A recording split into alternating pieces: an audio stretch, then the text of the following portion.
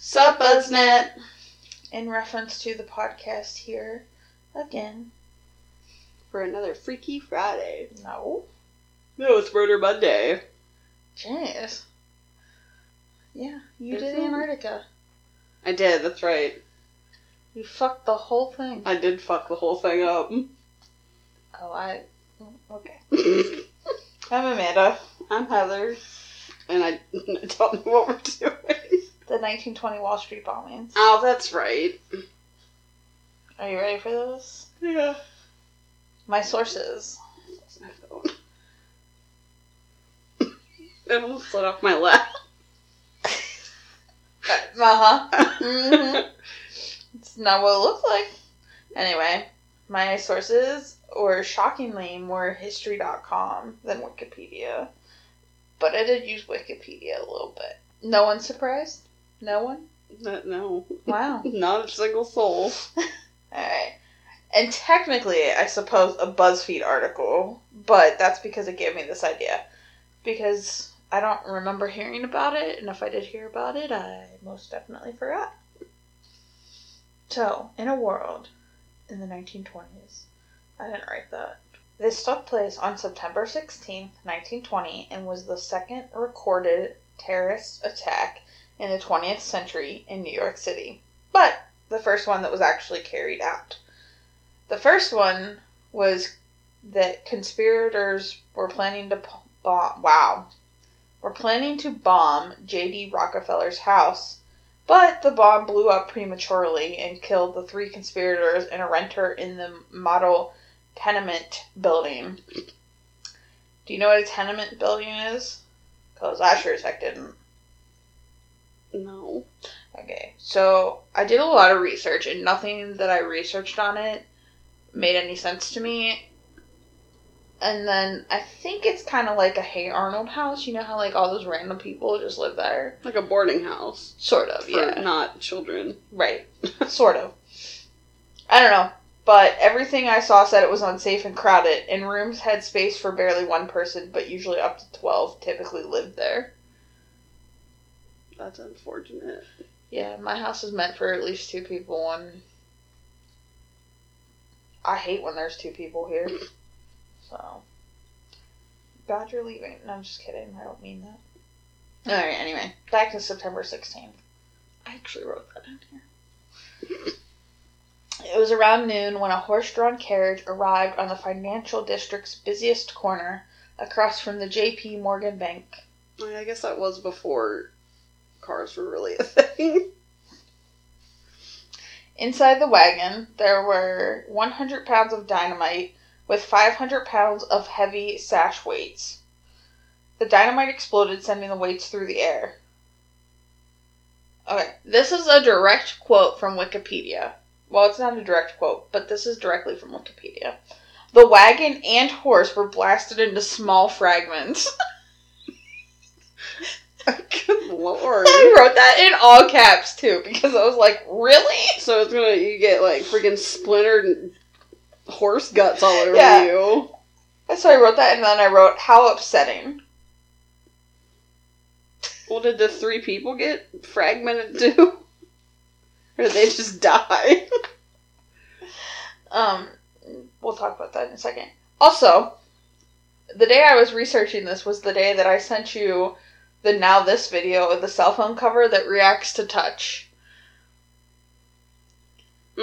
Yeah. So I have in here, imagine reading this directly after seeing the Now This video of the cell phone cover that reacts to touch. Like, I was already grossed out, and then I have to read about a horse being blown into fragments. Oh, the one that was like the human skin. Jesus.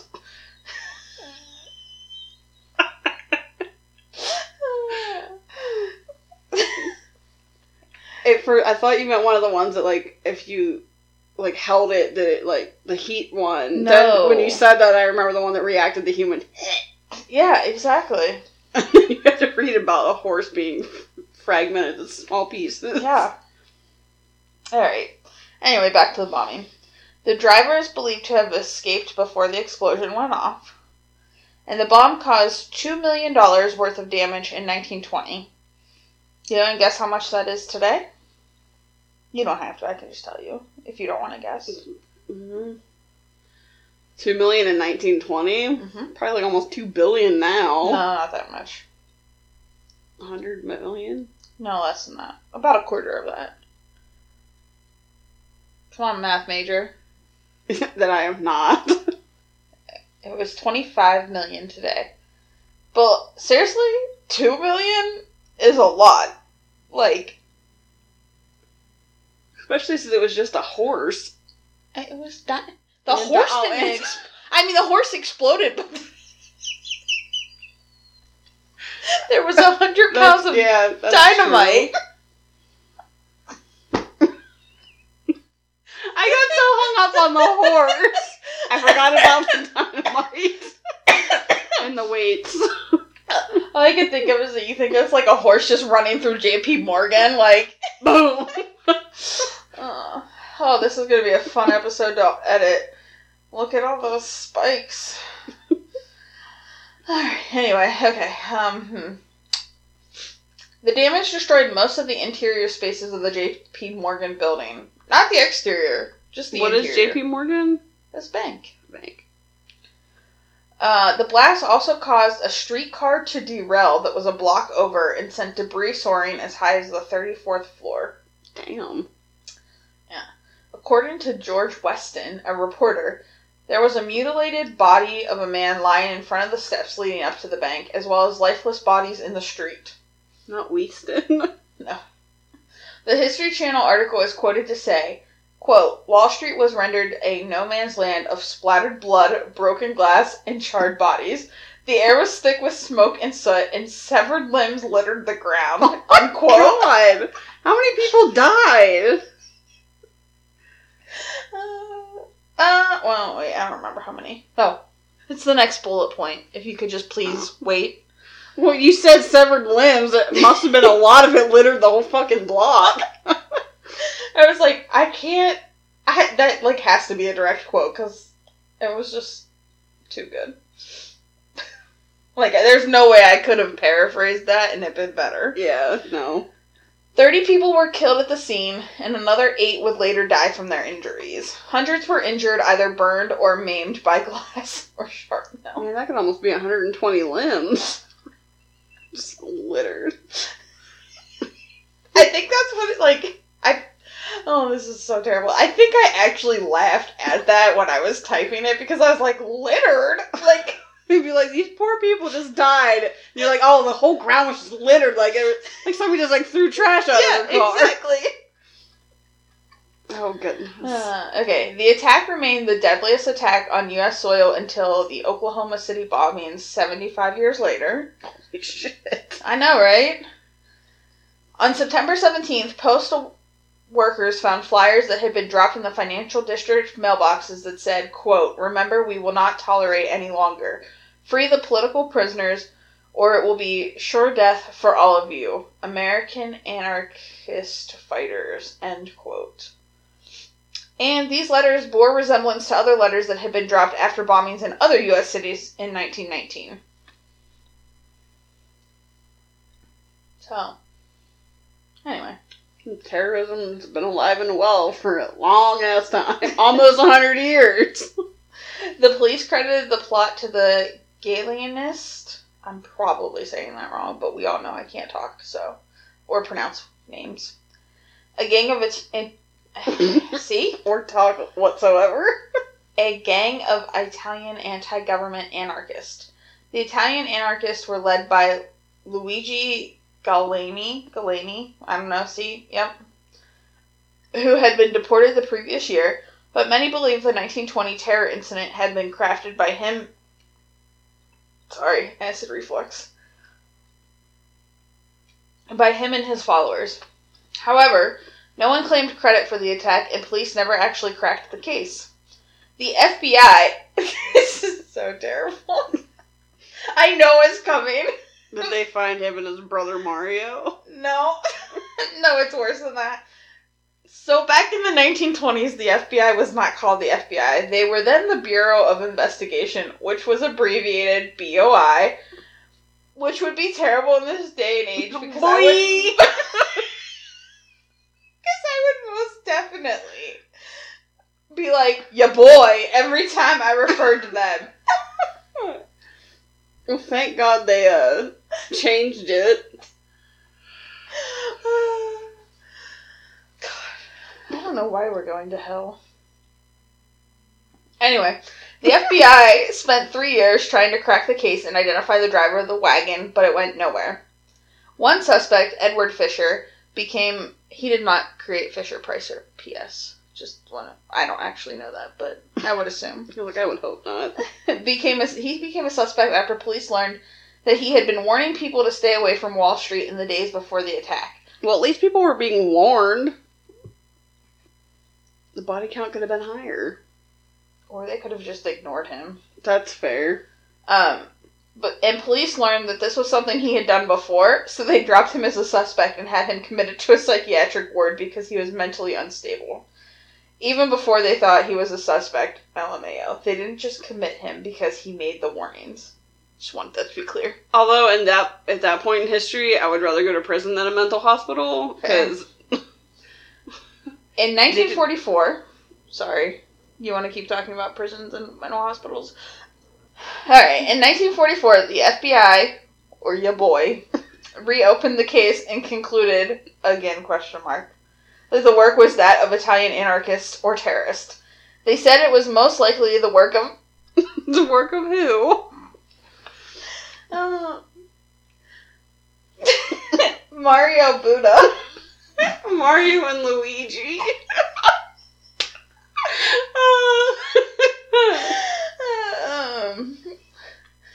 Mario was a Galileanist, whatever that word is.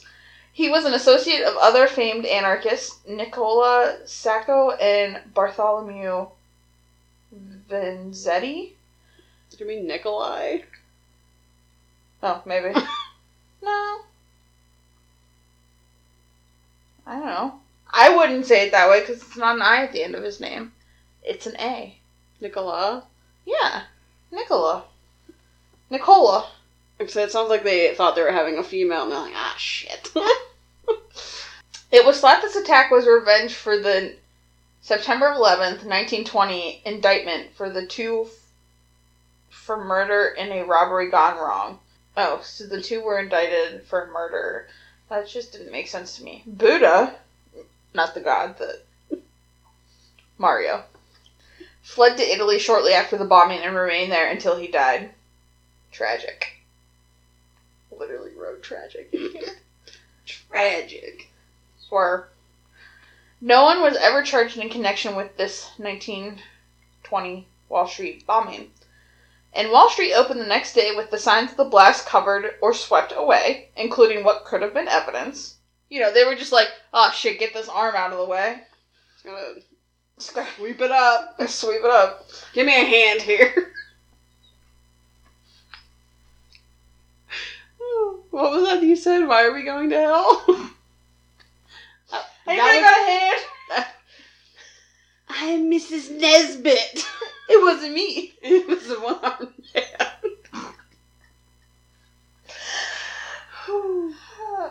Alright. People descended on the scene and sang America the Beautiful and the national anthem. Just fill the streets with weirdos? Yes. Like how you call them weirdos. What? It's just random, just joining in the streets and start singing praise. It was a tragedy. That's true. It's just like the guardrail at the Flight 93 memorial. That's true. That was there, that I signed. Well, yeah, all that shit got lit on fire. Did? Yeah, they were supposed to make... They just did they have the wind chimes there now. It's like the Hall of Whispers or something. And they were going to do a room with all the stuff from the thing. Well, somebody lit the storage shed on fire. That was nice. Anyway. Okay, so they descended, they sang, and there are still scars visible on the building today as the only monument to the incident. My final bullet point was, I want to be funny and end this like an Unsolved Mysteries episode, But I typically don't watch them, and let's be honest, it's a miracle I did this research before Heather and I were recording, so let's not go too far and think I was about to watch Unsolved Mysteries, to quote it. LMAO. Lamau. So, I don't know. But I could end it like a BuzzFeed episode. Right? And the mystery remains unsolved. So. Do you remember learning about this ever? No.